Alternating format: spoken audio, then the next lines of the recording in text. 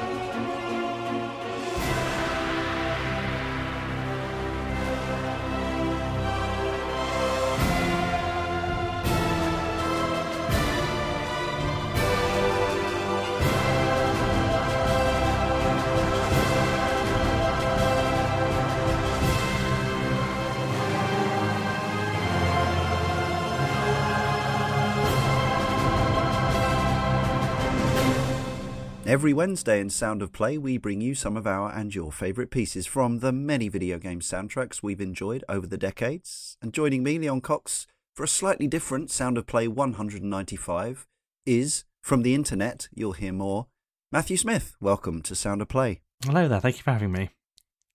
So, Matthew is not that one. I'm sure you get that a lot, moving in circles. This is not the Matthew Smith who coded Manic Miner and Jet Set Willy. Although that would be quite a coup. It does come up.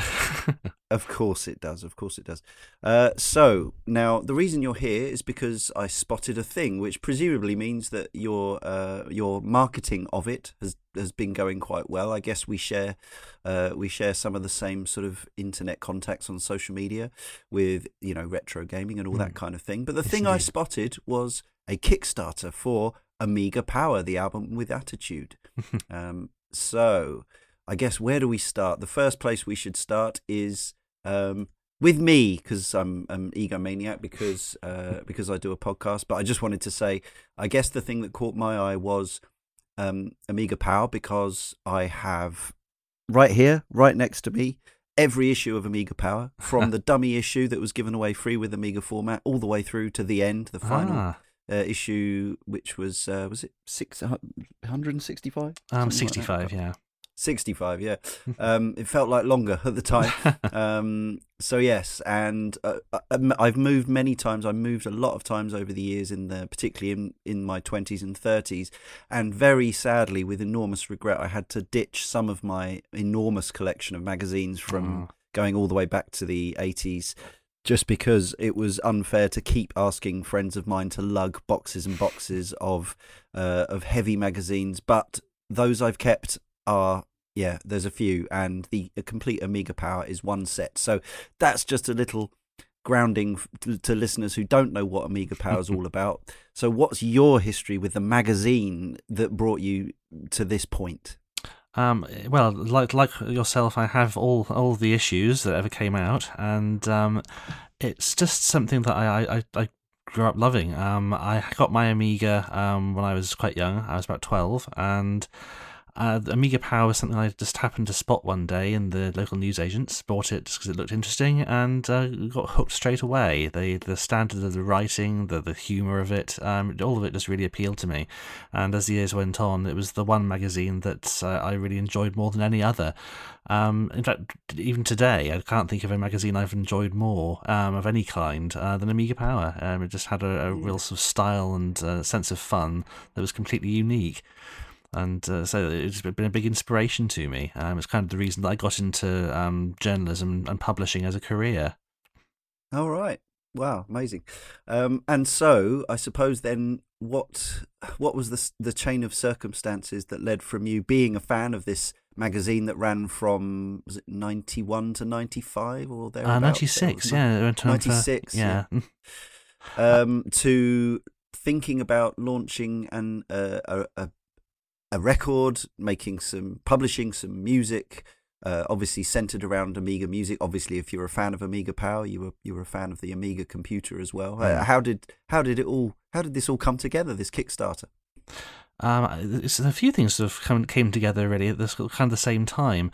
As a fan of the mag, I'd found that various members of the old AP team were online, sort of on Twitter and things. Mm-hmm. So I was following them on there, and it was probably about 2014 or thereabouts. I got into the Amiga remix scene a bit more than I had been. So I've always enjoyed the music that the Amiga games had, and for quite some years I was following various remix sites where people would post up stuff that they'd made just for fun, really, new arrangements of existing tunes, and those are great. You thoroughly enjoyed them, but as time went on, I kind of found myself getting a little bit frustrated that certain tunes were continually being remixed, whereas other ones that I really liked, which I thought were great, never got any attention. And I started getting in touch with the musicians on these sites and found that they were really sort of lovely people, happy to sort of take ideas for things. And I started commissioning people to produce remixes of the tunes that I really wanted to hear. And from there, got in touch with some of the actual original composers, people like Alistair Brimble and Tim Wright, Jason Page. And again, really smashing guys, incredibly happy to chat about their music, and happy to take on some commissions themselves, just to be released for free on various websites, SoundCloud and so on. This was like 2014, 2015. And that led from one of the people on the Amiga Remix site, I became good friends with, putting him in touch with another friend of his who was working on an Amiga Remix album of his own. Invited me to become a co-producer on that, which I did. Helped out with that for about a year or so, getting in touch with various musicians and arranging for new remixes to be made. Thoroughly enjoyed doing that, and it was directly from that I started to think, well, my work on this is kind of finished. Would like to do something of my own, and obviously trying to go ahead and do an Amiga album of my own. Amiga Power seemed like the ideal thing to base it around. Because it occurred to me that I could get in touch with the various ex-members of the writing team, get them to nominate some of their favourite tunes, kind of work out a short list of eligible ones that we could do, get in contact with the musicians and the rights holders and everybody, and just go from there. And then sort of more ideas cropped up, like the contents of Amiga Power's cover discs. They had lots of stuff that they gave away over the years that was exclusive to them, a lot of which had really great music.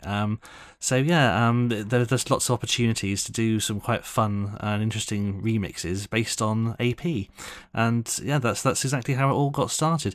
And this is again probably about the end of 2017, so it's been in development for a little while now. But yeah, finally it's sort of coming to fruition. And at the time of recording, we're recording on it's Thursday, isn't it? Thursday, the 18th of April. You'll be hearing this at the earliest, listeners, if you subscribe next Wednesday, so 6 days' time. As we record, though this wasn't the case when I first got into contact with Matthew to put this show together, but the Kickstarter has since made its original goal of £16,000, so that's fantastic because I've never put up a project like this where we have a Patreon, but we haven't ever set a goal that is required by a deadline to make a physical product in. So there must be, I suppose there was a certain amount of trepidation, and you may have thought, well, we'll be lucky if we get halfway there, and then to make your goal with plenty of time left, and to now be looking at extra tiers and stretch goals and things, that must be pretty gratifying. Oh, it really is. It's hugely pleasing, and so quite a bit of a relief, as you say, because it is kind of an unknown quantity when you go into one of these campaigns. This is my first time doing a Kickstarter. I was very fortunate though to have some really, really first class help in getting it all set up. A guy called Chris Abbott, who runs C64audio.com. A friend on Facebook put me in touch with him, and he's absolutely invaluable. I mean, really, I don't think it would have been half as successful without his input, all the way along, just advising on the way to present things and things to do and not to do, and ways to get in sort of more publicity and different stretch goals to offer and reward tiers to avoid and that kind of thing. He really has just been an absolute gem all the way along. So yes, huge thanks to Chris for sort of guiding me along this journey that I'm on. Also Ronald Van Dyck of 010101 Music, who's my collaborator and actually the production side of things, getting everything arranged to have the CDs manufactured and getting all the licensing sorted out. So I've been very, very lucky to have such excellent help on the sort of production and presentation side for the whole campaign. And as you say, I mean, in terms of actually the publicity of it, it's been actually delightful to find there's just so many people out there who are happy to spread the word and support it. The retro gaming scene, it's obviously something I've followed a lot over the years, but I haven't really been particularly actively involved with. But yeah, everyone's been incredibly welcoming and helpful and just thoroughly lovely. So it's been a delightful experience. It really has. Great to hear. So we'll talk more about the project and what's available and so on and so forth as we go along. But we also need to talk about the music itself. So my pitch to Matthew was that this show would be something of a sampler for and a companion piece to the finished album. So today we're sharing a number of tracks, but not nearly the full gamut of the entire album. But this is good; should be a good sort of cross section of what's going to be on the product that you'll be able to get for yourself. And we started with actually a relatively late one in the Amiga's life. I know the true Amiga super fans will say that the Amiga never died and that it went on for many, many years, even after 1994. But for a lot of us, we were kind of moving on to Saturns and PlayStations at this point, and the Amiga was sadly. I still have my A1200 with hard drive, but it doesn't get quite the amount of use that it did back in the day. And Banshee came quite late, at the point that I was probably already buying most of my vertical scrolling shoot 'em ups on Mega Drive and Super Nintendo. But so this tune is less familiar to me, but this is a remix by Brian Sadler of Martin Scholer's original tune. Yes. So was this a favourite that you particularly you approached the authors and commissioned this one? This is an interesting one because this particular tune didn't actually appear in the finished game. But it did, though, turn up on the demo version that was given away with Amiga Power, and it was a tune that I always really liked. That and I so would have played. Was it sound or was it sound music or sound effects? It was one of those games, was it? No, for the final game, they actually decided because they were so happy with the ambient sounds and everything, they'd come up with. Oh, right. They went through just effects during the gameplay. So Yeah. there was a title theme, and I think there was some music for the intro and end sequence. But the actual gameplay itself was just sound effects. So it's kind of an exclusive.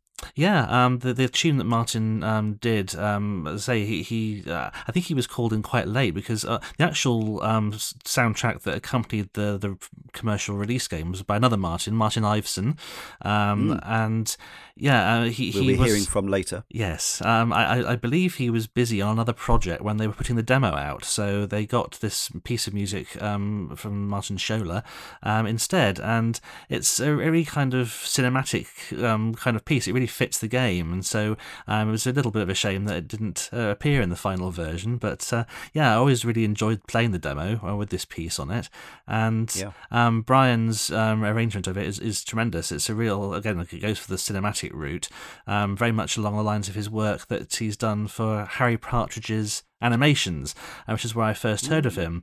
You may have seen Starbarians, a series of very, very funny animations that Harry's done online. And the most recent one, they had a special extra video put on Brian's YouTube channel explaining how he constructed the soundtrack, and so that's how I really heard of Brian and really could appreciate his work as it was, and got in touch with him. He was delighted to help out. So commissioning him was it's actually one of the later ones. This is just a couple of months ago. Really, we were working on this, it turned out smashingly. Really, really pleased with it. One of the things that we often an issue we come across, I suppose, when we play Amiga tracks on this show from time to time, and we play some of the famous ones and some of the deep cuts as well, but it's the old super separated stereo situation that the Amiga used to have for whatever reason. It was a stereo. It produced stereo sound, but it was only left channel and right channel. There was basically no middle as such. So by using these remixes, that allows you to circumnavigate the potential for kind of making people's heads go funny with the hugely split stereo separation. Absolutely, yeah. I mean, it's coming to the remixes, you've got so much more freedom to do pretty much anything you want with them, really, and different styles and things. And obviously, the Amiga had, for its day, amazing sound capabilities. I mean, far more sort of advanced than PCs of the time. This is 87 when it first came out. But yes, when you're doing the arrangements, it really is just an opportunity just to sort of go in completely different directions and try new things. And this is, again, a good example of that, really, because I say the actual arrangement that Brian's created, it feels like something that has been done by a full orchestra, but it was all just one man with his sample library, and it sounds tremendously authentic. So for those of a certain age, it's time we had another piece of music. Psygnosis is a name that absolutely resonates with those of us who were there at the time. For those who are a little younger, they might know that they got kind of absorbed into Sony Liverpool, and eventually, I'm not sure if there's many remnants of. I mean, Sony still have a Liverpool studio, but how many of those people there were ever involved in Psygnosis, I don't know. But as well as making these super high production value, glossy games for the Amiga, they also occasionally dabbled with some slightly more curious and eccentric products, the kinds of game that you would get in the 90s when publishers were less kind of risk averse. Things like Bill's Tomato Game. Yes, it's one of the more unusual items on the album, actually. But this one was, I think it was the first ever game that a reviewer called Tim Tucker reviewed for Amiga Power, and he was very fond of it. And likewise, I think it's one of the more underrated games on the Amiga generally. Amiga Power didn't underrate it; they were very happy with it and thought it rather splendid. It made it into the all-time top 100 the following year. But yeah, it's not one that people talk about an awful lot, but actually working on the album and the Kickstarter particularly putting out a sample of it recently, people actually were really positive about it, and it turns out that it does have quite a lot of fans out there who've obviously got it at the time and have a lot of fond memories of it.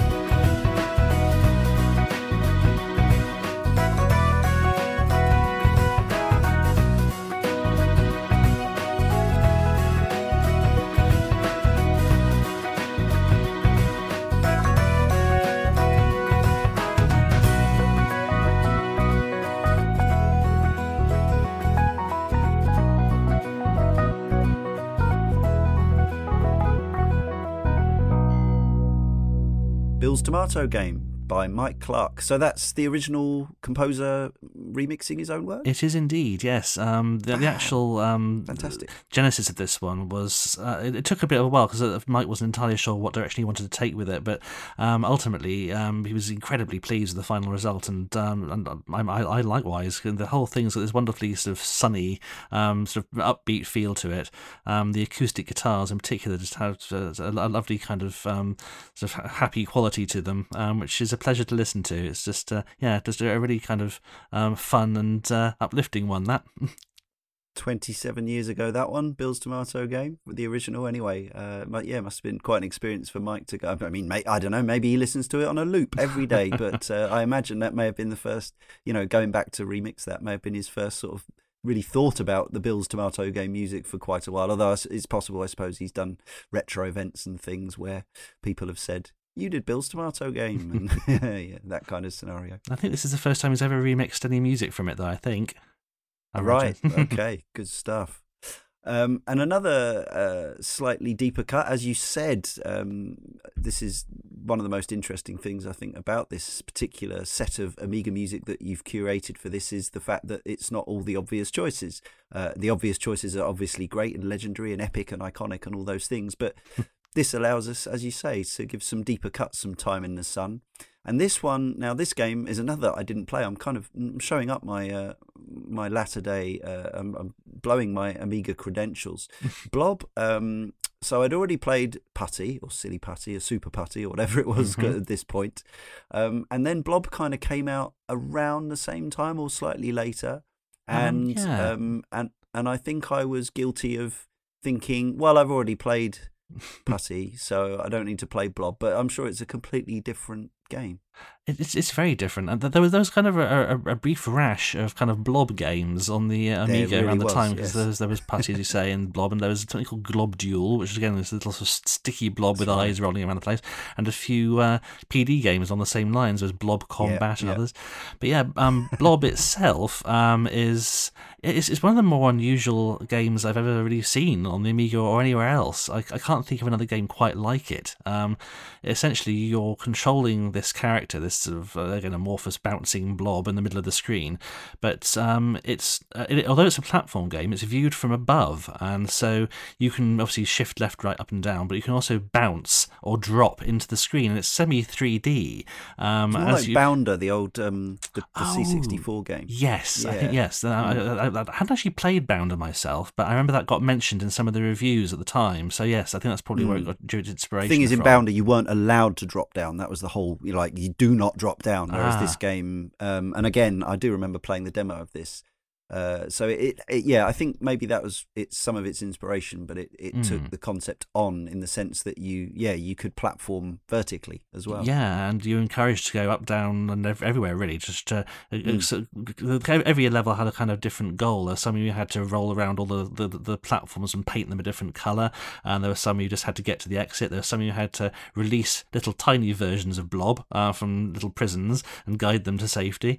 It was quite varied and quite vertigo-inducing when you actually fall off the platform accidentally and go plummeting to your doom. It's kind of disconcerting, and Blob looks terribly sad when this happens, which is kind of heartbreaking as well. The music for it was all by Martin Iveson, who's although he's no longer sort of remixing his old Amiga stuff, is very happy for someone else to take on the job. And in this case, it was Fabien Del Prior, a very good friend of mine from AmigaRemix.com, where I first met him, but who's done all kinds of work for the Amiga Remix scene on various albums over the years, and is particularly deft with Martin's stuff. He's remixed pieces by him before, for Immortal 4, for example. He did the theme, one of the themes from Wolfchild, which is a real favourite of mine. So he was the obvious person to ask to take care of Blob, and he put together a medley of various tracks from the game, it's a game that I loved a lot back in the day. It was actually featured on an Amiga Power demo disc first, and then I think it was their penultimate issue, they gave away the full version, because by then they were giving away full games again. It's got quite a bit of connection to Amiga Power. Yes, I did play it in that case, for sure. But yes, I must say, while I do have the complete collection of magazines, I don't have any of the discs anymore. I don't think. Or maybe I kept a few of them in a cupboard somewhere. There might be some Gravity Power and things like that. Yes. Just some of the great sensible Train Spotting and whatever else was on those ones. So yeah, let's hear a bit of Blob.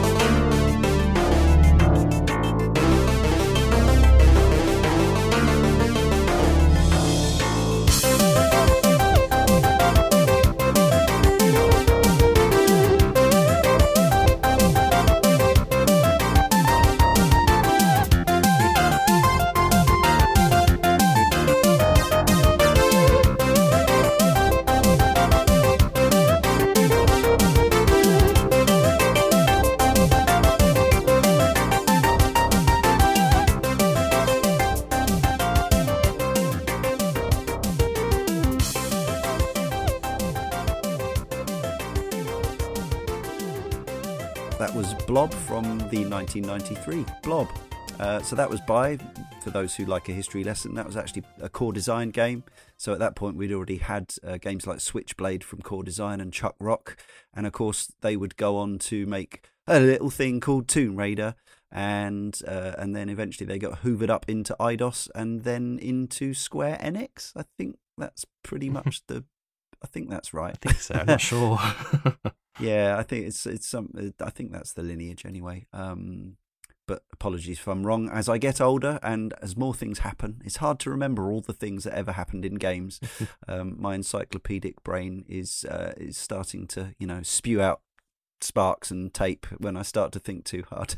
Anyway, listeners, I'm here with my guest Matthew Smith, who's currently kickstarting Amiga Power, the album with attitude, and as you've heard, we're listening to selections from it and hearing the stories behind some of the tracks and the project itself. Now, this next one interests me because this was a game that was, I guess it's you'd call it a PD game, a public domain game. Mm-hmm. But of course, this was back in the day when, rather like we do with this show now a lot of the time, sort of flying under the radar of litigation. So you could make a game and call it Deluxe Pac-Man or Deluxe Gallagher or whatever, rather than renaming it something else. You would just say, look, we'll just leave the name in the title. It'll be fine. No one will care. I guess maybe the fact that they were giving it away for free meant that it wasn't infringing on anything. And so on and so forth. But I was wondering, it did make me think about, from your point of view as putting this project together and publishing it, is it everything now public domain, or is any copyrights or licenses just irrelevant? The Amiga Power sort of branding and name itself, is any of that anything you've had to negotiate or circumnavigate with that? I mean, it's varied from piece to piece on the album, but certainly for the Amiga Power name and logo, the Amiga, I think that still belongs to Future, or Future Publishing as they were back then. But yeah, we got in touch with them early on, and they were very helpful. There was a license fee involved, but by and large, it was just a question of getting everything organised in terms of what we were going to do with it, and making sure they were happy with the content of it and so on. And cool. So that we got a license sorted out for them, and and it's very in terms of the licensing of the tracks, depending on who's actually sort of composed what and who owns what and so on. But Deluxe Pac-Man is an interesting one. It was designed by a chap called Edgar M. Vigdal, who's, I'm afraid to say, died just a few years back. But he designed some excellent games for the Amiga, two in particular that featured on Amiga Power's cover discs: Deluxe Pac-Man and Deluxe Gallagher. But the music for them, I'm not entirely sure what happened, but although it was pieces that would be quite familiar to people who sort of were following the demo scene for the Amiga or indeed the C64, Edgar presumably didn't know who'd written what, because if you look in the credits of the games themselves, he says something along the lines of, and so many thanks to whoever it was that composed the wonderful music that I'm using for the title screen, but he doesn't actually know who it was. And so for years, as someone who as a small sort of kid listening to these tunes on his Amiga, didn't know who'd written them originally. I had no way of finding out.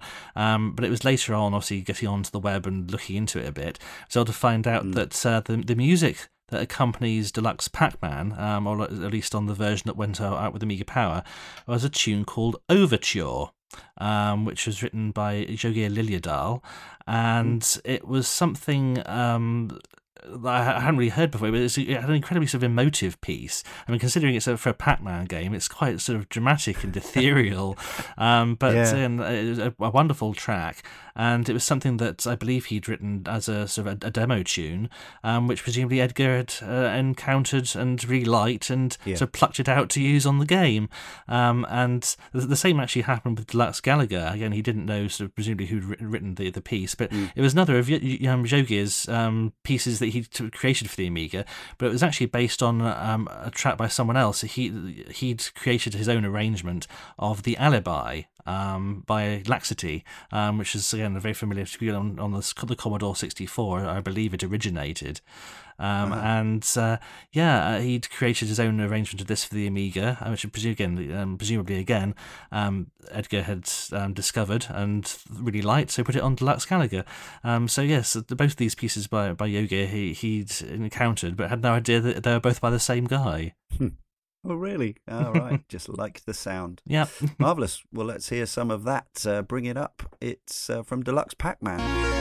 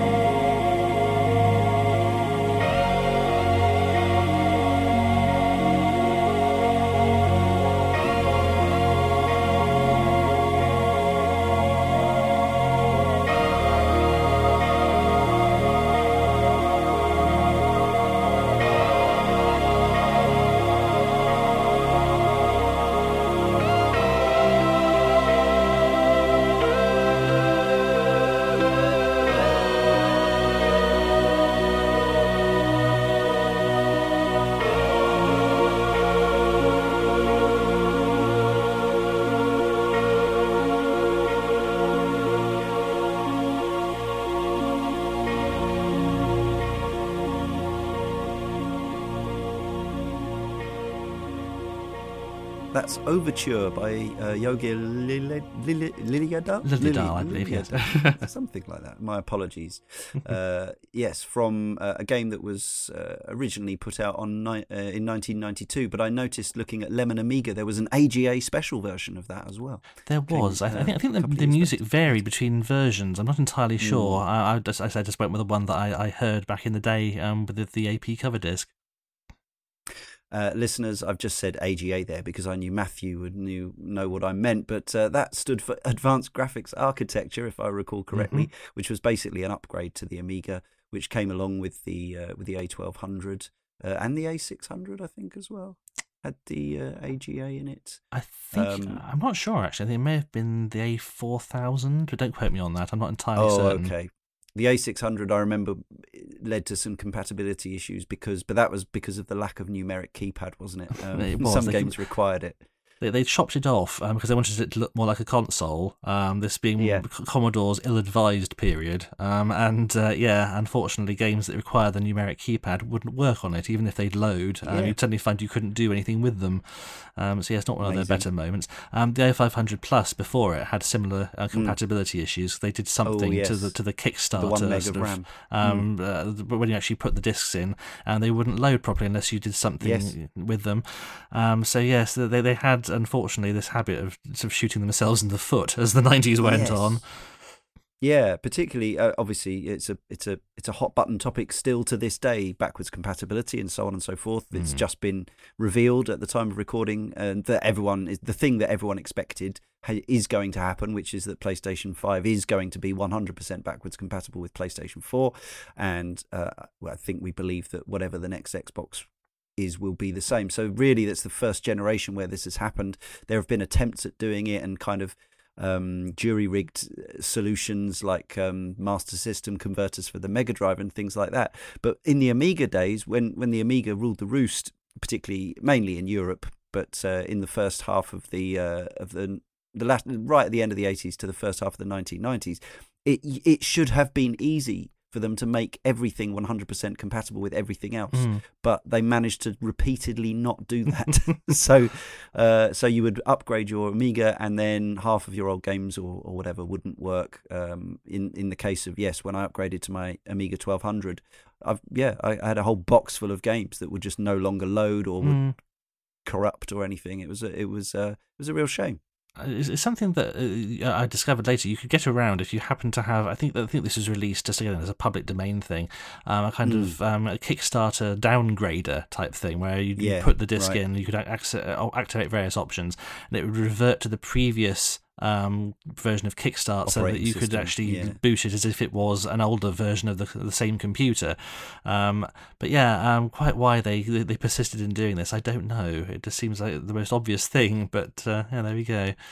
Yeah, they were very much Commodore and the Amiga brand was very much on its haunches by the end of the Amiga's life. Yes, I mean the CD32 was kind of the final sort of straw, really. It was a capable machine, but never really took off.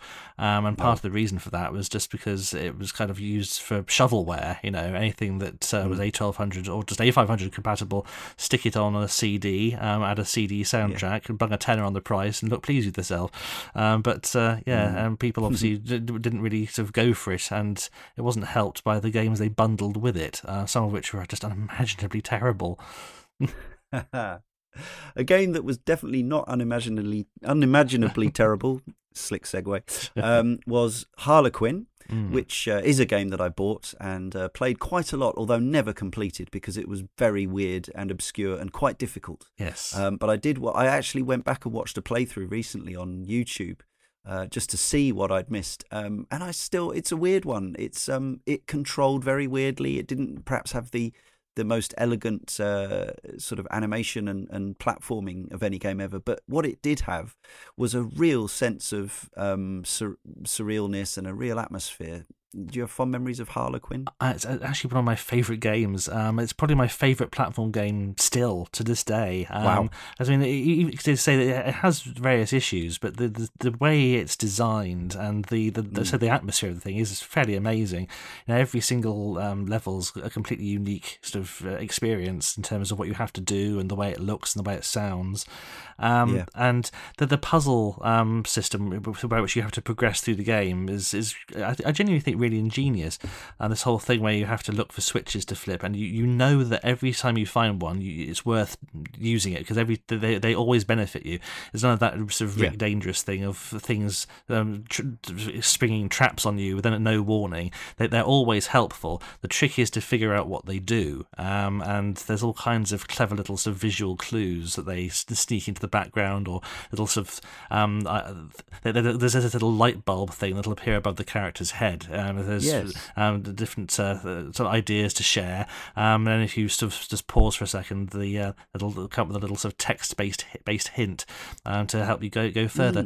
I mean, it's one of the more sort of non-linear games I've ever found, because although there's various bits that always lead on to the same levels, there's other sections where you can access multiple different routes through the game. Right. And again, that sort of adds to the surreal and slightly confusing nature of it, because you're never entirely sure where you're going to end up when you go through one of the exits. Yeah, you can end up going from Super Cutesy Brothers world to some creepy sort of steeple or something. Oh like yeah, that. I mean, some of the levels are genuinely sort of quite creepy in terms of the way the way they look, the way they've designed the baddies and the kind of the colours they use. I mean, there's a really sort of inspiring use of colour through that whole game to just enhance the atmosphere, and the music, as I say, plays a big part in that. Barry Leach's soundtrack for it, again, some of my favourite game music ever, and the piece that sort of opens the first level, in particular, is called the Clock Tower, which is where the first level is set. You have to sort of climb to the top of it nebulous style to actually unlock the door at the bottom. So you have to go all the way up to the top, unlock the door, go all the way back down again, and go inside, and then sort of hunt around inside the clockworks till you can get the hands to move on the clock on the top of the tower, go back outside, climb all the way up it again, hop onto the hands, and get onto from there onto a kite to access the next bit of the game. And it's quite strange, but again, very imaginative and quite unique, I think. Absolutely love it. The only thing it reminded me of a little was a game that a friend showed me some years before, which was Chucky Egg 2. So not the original single-screen platformer Chucky Egg, but Chucky Egg 2 had a kind of had a similar sort of arcade adventure hub world where you could go off and get different items and bring them back. But I don't know if there was any connection there. I never encountered that one. I didn't actually know there was a sequel, I must admit. Yeah, it's an interesting one, worth looking up. Probably better to watch somebody else try to play it now than to play it yourself, but worth checking out. Yeah, there may be no real connection. It might just be a mad brain connection of mine, but it's the sort of thing that Harlequin inspired. So let's hear some of that excellent atmospheric music from the Warp Factory's Harlequin.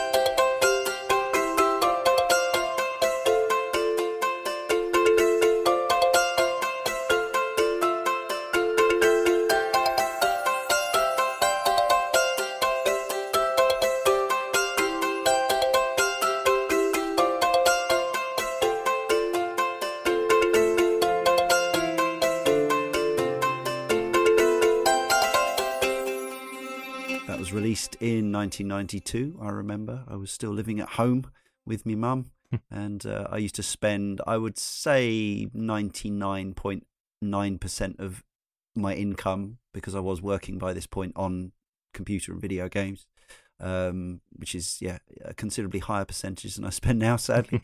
But yes, I would, I'd just go down the town every week and buy whatever the latest new big game was if I could. I have a lot of memories of coming back on buses with those massively oversized Amiga cardboard boxes. They were sizable. Yes. They were out there. I mean, they were ridiculously oversized, but I think it'd be interesting. We've currently got, there's a big kind of enthusiast market for limited run games and physical copies of games that are released digitally. I wonder if and obviously we're still getting games programmed for old machines. Yes. There's quite a scene for making Commodore 64 games and Mega Drive games and stuff like that, and no doubt people are making Amiga games as well. I wonder how long it is before we see either a kickstarted or just a commercially released big box Amiga game in a massive A4 plus cardboard box that's 3 inches deep, and inside all you get is one floppy disk and and 2 sheets of black and white A4. But sometimes, of course, you'll remember, Matthew, getting an Amiga box, and it would have a load of stuff in there. Some clever copy protection, or even sometimes a T-shirt. Any fond memories of bits and bobs that was stuck in an Amiga box? I'm going to assume you were like me and you were a good boy and you bought a lot of your games. Of course. I mean, I remember Monkey Island 2 being certainly very packed, because they had, obviously, as you say, the code wheel. I think it was something like 11 or 13 discs. 13, I think, so that was filled to capacity, that one. And I think Cyanosis particularly had a habit of just sticking as much stuff as they possibly could into the boxes. I mean, certainly the Shadow of the Beast games, I think they all came with T-shirts and various other bits and pieces. Actually, mentioning Bill's Tomato game again, that was a fun one. Came with a free sachet of ketchup, which is a bit different. But there's quite a few games which had unusual copy protection. The code wheel, as I say, was quite a common thing. But there was some like RoboCop 3 where they tried to do the dongle. Yeah, the dongle. Yes, they tried to have this thing where you had to plug it into the other joystick port for the game to work. I think it was cracked the opening day. I think it was cracked before the game was officially released. In fact, if I recall, I remember a dark, dirty brown sheet of paper with a load of printing on it for SimCity, which was basically a non-photocopyable piece of paper, which was hard to read with the naked eye, even with my youthful 2020 vision of an 18-year-old or whatever I was. It was like, I can't read this, and I would occasionally get the code wrong, and it would think I was a pirate. It's not fair. Yes, we all suffered. I remember some of those. I think some of the later Team 17 games had the code books where everything was black. There was black paper with some black but glossy print, which you had to hold it under the light so you could actually read the thing. And you got like one go to get the right code. If you didn't, it jumped you straight back to the boot screen. So, yes, that was fun. Yeah, thanks for that. Blame the pirates, not the publishers, maybe. Indeed. Yeah, obviously, and again, it's funny, so many of these conversations. Obviously, I'm still, very much involved in games industry and media in a sort of semi-professional capacity, and the arguments that all come up, all came up then, all come up to this day. Really, yes. We've moved on in some ways, but not in others. Now, this next piece, this is a deep cut, and I got to admit, I have no memory of this. Now, unless my research fails me. So obviously what I got from you is a list of tracks. So when I Googled Nipper Amiga, the thing that kept coming up was Nipper versus the Cats. That's it. By Graft Gold, which is an HMV promotional item, I think. It was. This is something that Graft Gold made specially for Amiga Power's cover disc. One of the two that I think they gave away with their 32nd issue. And it was a tie-in with HMV. At the time, they were really going big on video games, and I think it was their sort of flagship London branch was set up this sort of department within the store called Level 1, which was entirely devoted to games. And as a tie-in with the launch of this, they had this game Nipper, where you control the iconic little dog from the HMV logo, running around beating up various sort of villainous cats, collecting lots of objects for points, and then trying to return them to the HMV store for bonuses. And the whole idea of it was that you had to get the highest score possible at the end of the demo, which was sort of time limited, because you had to be quick to get anywhere. That would give you a special code, which would represent sort of the score you'd got, which you'd send in to Amiga Power, and I think then whoever got the highest scores were invited to the flagship HMV store for a kind of grand final. You play the game again, and whoever got the highest score on the day would win £1,000, which is very nice. Wow, a lot of money back then, especially. Indeed, and the competition, I think it all went pretty well. I think they had a few technical issues on the day, but it all got done. And the actual the game itself, I think it was designed by Jason Page as well as him doing the music. He actually put the thing together. They had someone helping with the graphics, but in terms of the actual the design of the thing, he put it all together himself. So it was very much his baby, and the music for it was quite funky. It had this kind of rave track that he's done a new sort of EDM version of for the album. But yeah, it's a game that I think a few people will have encountered via Amiga Power. But if you didn't get the mag, you probably would never have seen it even or heard of it. I must have loaded it. I'm sure I used to load everything I got on those discs, but it's just in the 26 years that have followed, it's somehow slipped out of my head. The fact that it was Graph Gold would have piqued my interest. We're actually covering Paradroid and Paradroid 90 later this year on our main podcast, Kana Rinse. So we'll be talking more about Braybrook and Co. on that one. But for now, let's hear this this deep cut. Take yourself back to the early 90s and remember when a lot of music sounded something like this.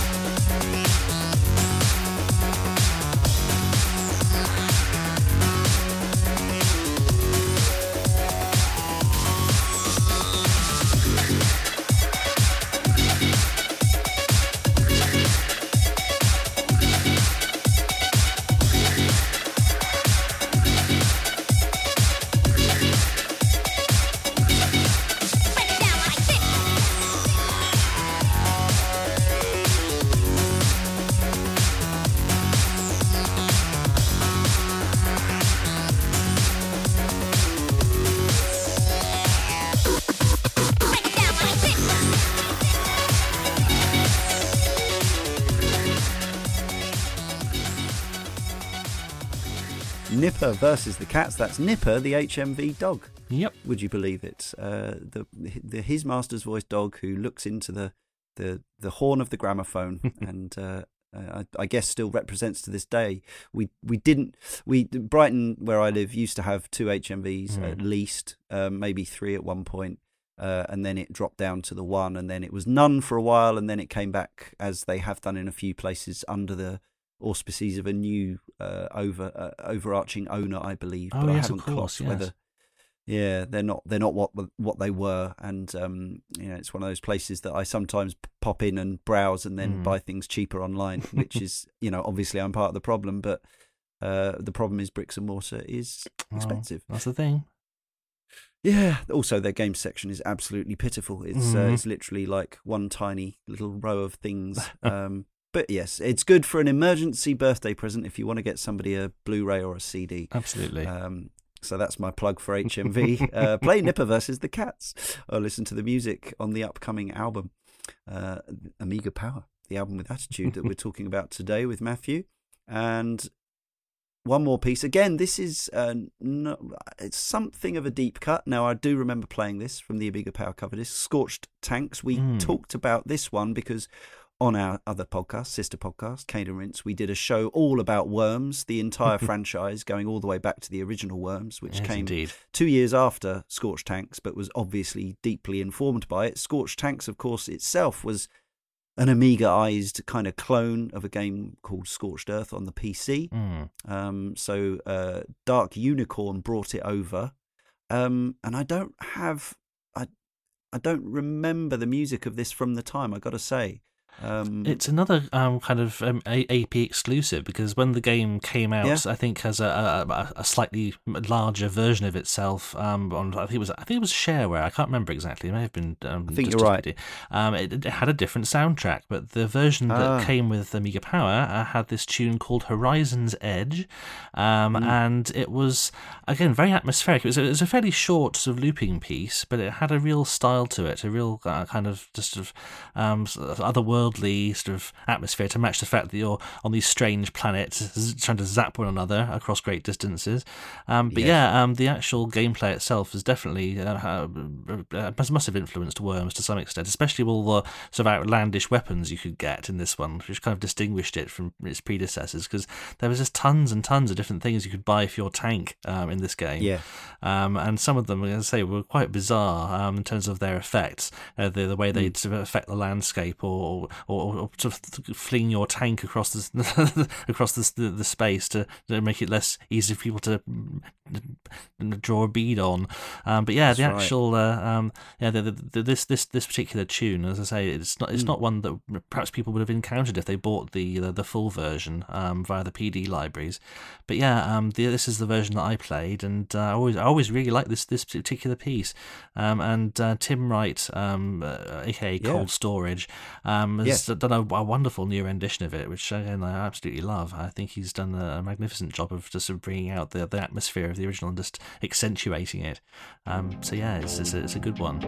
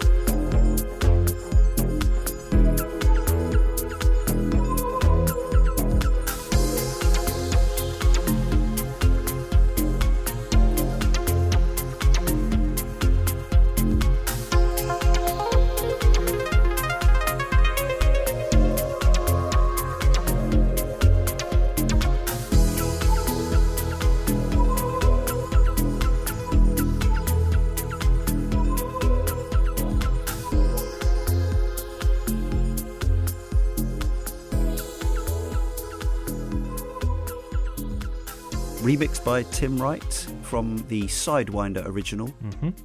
From Scorched Tank. So, Tim Wright, we've mentioned Psygnosis there. There's a good connection there. Obviously, they work together, particularly famously on Wipeout later on the PlayStation. How did you get Tim involved in doing that? Had he already worked on this track, or was this something that you commissioned yourself? This isn't I commissioned myself. In fact, I got to know Tim a couple of years previously when I was doing the commissions just for fun on to release for free online. He did a few different pieces for me based on other games. There was, I think you'll find them on SoundCloud still. There was one based on Kid Loves 2, aka Little Bow, as it was originally going to be released, but then it changed. Risky Woods, one of the tunes from that, and probably one of the slightly better known ones, another PD game. He did all three of the main tunes from, I might have got this right, Super Twintris, I think it was called. One of the more famous sort of Tetris clones, because it had a two-player mode. And there were three different tunes you could have as in-game music. And he did a compilation sort of piece of all three tracks, again, which he put out via SoundCloud and Amiga Remix, just for fun. He was great, really, really great to work with. And so when it came to doing the new sort of version of Horizon's Edge, I got in contact with the original composer, and he was very, very lovely, but no longer sort of doing remixes of his own stuff. But was very happy for Tim to take over, which he did, and it turned out really well. Amazing, good mention for Super Twintris there, which was probably my Amiga Tetris clone of choice, as Amiga Power were often bemoaning the fact that I think there were at least 2, if not 3, separate official attempts to bring Tetris to the Amiga, and all at full price and all terrible. Yeah. Like, how do you mess up Tetris? But repeatedly, developers did. They were very bad. They were slow, and they were had peculiar movement. The graphics were often controls dreadful. It was very, very strange. I don't know how they managed to get it quite so wrong consistently. And Super Twintris was slick and free, and of course, many years later. Now, obviously, it wasn't the first look at doing Tetris in multiplayer. I think the Atari arcade version had a multiplayer, for example, and the NES versions did. But I don't think they'd found their way onto the Amiga. But now here we are in 2019, and people are playing multiplayer Tetris all over again in Tetris 99 on the Switch, and having a great time doing it. The more things change, the more they stay the same, and all that stuff. So before I do our little section of flannel and we talk about the final track, we should talk a little bit more about what people can get involved with as regards to the full album. Firstly, I suppose, how many tracks? Obviously, we're hearing bits from 8 today, but how many tracks are on the finished piece, and what else can people treat themselves to if they back the Kickstarter? There's now there's going to be 35 tracks in total, spread across 2 CDs. So they're pretty packed, and there's a really sort of broad mixture of different games, from the commercial to the public domain. But the actual Kickstarter itself, there's all kinds of different sort of reward options available. There's various other albums that different artists who are contributing to the AP album have done before. So there's various ones. Chris Hulsbeck, his latest Turrican album, that's one of the reward options. Tim Wright and Alistair Brimble, and there's also one by Martin Noriander, aka Instant Remedy, Insert Disc 2, which is one of the previous releases by 0101 Music, and Paula Agnes Denise, another one of theirs from a few years ago, which is another sort of collection of various different remixes by different people. There's all sorts of different albums available. There's posters and prints of some of the artwork that's going to be going into the booklet accompanying the album, which is actually something else I should probably mention, as well as the 2 CDs. CDs, both the physical and the digital release, are going to have something called the Mighty Booklet, which is going to be a fairly sort of substantial liner notes collection, not just sort of lyrics and information, but all sorts of different facts about the different tracks and their connection to Amiga Power, and with various interjections from the old AP team who are also doing some writing for it. So that's going to be something a bit different. Other rewards. There's actually we just introduced some new ones just recently. There's now a T-shirt available from 7 Squared, who are a fairly new bunch doing officially licensed video game based shirts. They had a Kickstarter not long ago just for their first wave of shirts based on various Bitmap Brothers properties. So you had things like Xenon and Xenon 2, Speedball, they're doing some new ones to come out later this year. And as a sort of special exclusive for us, they're doing a Chaos Engine design, which is something nice. Something quite special. They're going to be putting that together sort of in the next few months, and then anyone who pledges for that will get the first of wave of them before anybody else. So that'll be quite fun. We're also doing some little postcards, and as stretch goals, we've got some other bits and pieces. You can get hold of the novel Camwin Stanley, one of AP's editors over the years. He wrote a sci-fi novel some years back. You can get a free copy of that. And Dave Green, one of the most influential production editors that the magazine ever had, his brother actually had a game appear on one of AP's cover discs called Extreme Violence, which Dave had written some music for, which ultimately didn't get used. So he's doing a new rendition of that as a little sort of extra bonus, because he just hit the stretch goal for that. So yeah, there's all sorts of different things going in. Amazing. So, as I say, there's 10 days to go at the time of recording, so we'll officially be on the clock down to, I guess, 4 days or something by the time this podcast comes out. But I suppose that doesn't mean people are locked out from chipping in or buying the finished product? Oh, no, indeed. I mean, it goes on until, I think, it's 10 p.m. on Sunday, the 28th of April. That's when it all concludes. So there's still time if people do want to get hold of the album and some goodies to go with it. Most of the different options are still available. If people would like to get hold of a copy, there's still time. Get it while it's hot. Next stretch goals unlock at 19,000. So if you're looking at this as this podcast comes out and it's not quite there, you can help tip over the edge into the next budget, the next bracket. Maybe, yes, indeed. So if we get onto that, we'll be adding some more pages to the booklet, so it becomes mightier still. And yes, so we've got the actual sort of content of that's going to be quite fun. We've been getting in touch with the various old AP members. They've come up with some photographs of their days in the offices back in the 90s and the future, which I had never seen before. So that's quite fun. I'm going to try and get some of those in there. But yeah. There's some really good sort of special bits of artwork we've had commissioned as well as the front cover by a guy called Roger Langridge, who's one of my favourite comic artists.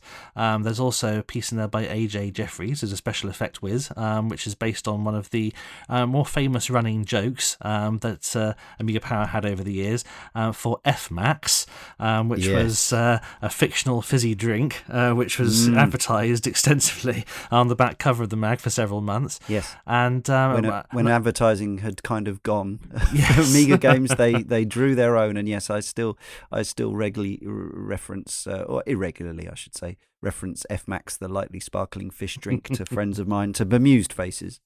But yeah, that's also available as one of the prints or posters or indeed postcards, which is another thing we've introduced. You can just get a little set of 3 postcards. And the other item which is available for that is based on another AP in joke for Canoe Squad, which is a TV show which allegedly, again another of their things they completely made up, but which was incredibly authentic at the time. And yes, a chap called Stephen Brotherstone, wonderful guy, who's the author of Scarred for Life. This collection of sort of 70s memorabilia, all about sort of public information of films of the time and so on. Yeah. A fantastic artist in his own right, and is designing a poster for us for Canoe Squad the movie, which is absolutely smashing. He's done such a lovely job on that. It's all sort of it looks hand painted. It's absolutely sort of splendid sort of old school movie poster style. So yeah, that's something I'm particularly looking forward for people to actually see the finished version of that, because it's still in development at the moment. Well, I'm all in. It absolutely sounds like genuinely an essential counterpart to my complete collection of Amiga Power magazines, albeit without the discs. It sounds like I've got to have all that stuff. My only real Amiga Power minor claim to fame is that I am on friendly terms with Tim Smith, who wrote for Amiga Power for a while. He was probably more known for his Amiga format work, but he did some stuff in Amiga Power, and he's a very nice man. And you should. He's recently come off Twitter, but he's been making a podcast in recent times about mistakes. It's a really good listen, actually. Oh, excellent. Yeah. So remember, listeners, please venture over to our forum as well at caneandrinse.com/forum, or you can find us on Twitter at caneandrinse. Use the hashtag #SoundOfPlay or the Facebook page if you want. You can request your favourites and curious pieces from the history of video games music, and we'll continue to include a selection of those in the playlist for each regular Sound of Play. This was an irregular Sound of Play. Please subscribe to this podcast. Leave us an Apple Tunes or iTunes review or rating if you can, or if other places you get podcasts from allow you to put likes or thumbs up or stars or hearts or whatever for us, do that too. It all helps. Listen to our other podcasts. I've mentioned Cane and Rinse, which comes out on Mondays, our deep dive review show. Playwright on Thursdays, we create whole new ways to play with new game ideas based on pitches. And on Fridays, we talk to independent video game developers in the Sausage Factory. Follow us on Twitter, as I say, also Facebook, also Instagram. And if you've enjoyed this show and you enjoy everything that we do, please consider donating just $1 a month through our Patreon, patreon.com/caneandrinse. Even just $1, which is the minimum, unlocks week-early podcasts, extended podcasts, an exclusive monthly podcast, and a few other bits and bobs besides. So, before we talk about and hear our final track, I want to thank Matthew Smith for joining me on this slightly unusual but very exciting for me Sound of Play. Well, thank you very much indeed for having me. It's an absolute pleasure. As well as I was going to thank our community contributors, but they contributed nothing in this particular show. But keep those requests coming in for future podcasts. So I suppose the thing to do is plug the actual address. We've got a few days to go when people are hearing this, hopefully. So where do people need to go? Yes, if people go online to apkickstarter.com, that should get them through to the Kickstarter homepage. Perfect. apkickstarter.com, and that'll get you there. And you can chivvy up for all those wonderful and probably never to be repeated Amiga Power, and they're official, because you have the license. So it's not even... indeed. It's officially licensed. All the old AP team they've all nominated tracks, and so they're going to be contributing to the booklet that comes along with it. It's going to be a real companion piece to the magazine, sort of as it was back in the day. It's still got the full collection, as indeed we have. It's definitely going to be something to add to it. Absolutely going to do that. So this final piece that we're going to close this Sound of Play with, this is a real curio and an interesting one. So when I see Speedball 2, obviously you first think of the Bitmap Brothers, but then in terms of the music, normally I'm thinking of Nation 12, and I think it was Richard Joseph did the coding to get Nation 12's music into Speedball 2. But this is something called Speedball 2 Movie Mix by Simon Rogers with remixed by Alistair Brimble. So what's going on here? Well, so the actual original, I think, as you say, it was I think it was Simon Rogers who composed it, and then Richard Joseph created the Amiga version of it to appear in the game. Right. Alistair, he's someone again I'd worked with previously, and obviously an absolute sort of splendid musician who's been working on so many things over the years.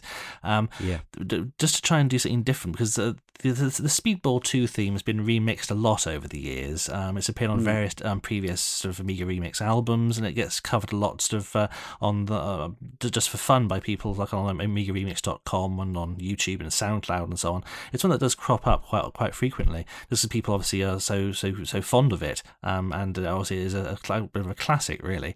Yes. But we just wanted to try and give it something a bit different, because we're coming to this album wanting to try and keep it as sort of fresh and different as possible.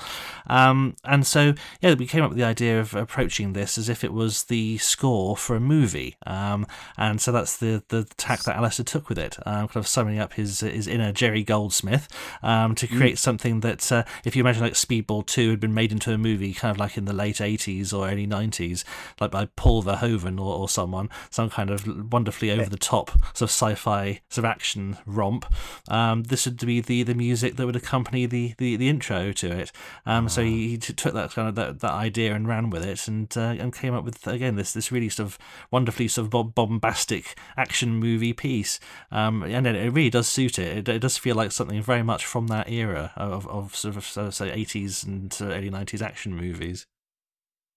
Fantastic. Well, it's been a treat to talk about Amiga Power, the album with attitude, and to speak to you, Matthew. Good luck with it. Thank you very much indeed. You're very welcome. And we'll leave you all with this special Speedball 2 movie mix, and we'll see you next time on Sound of Play.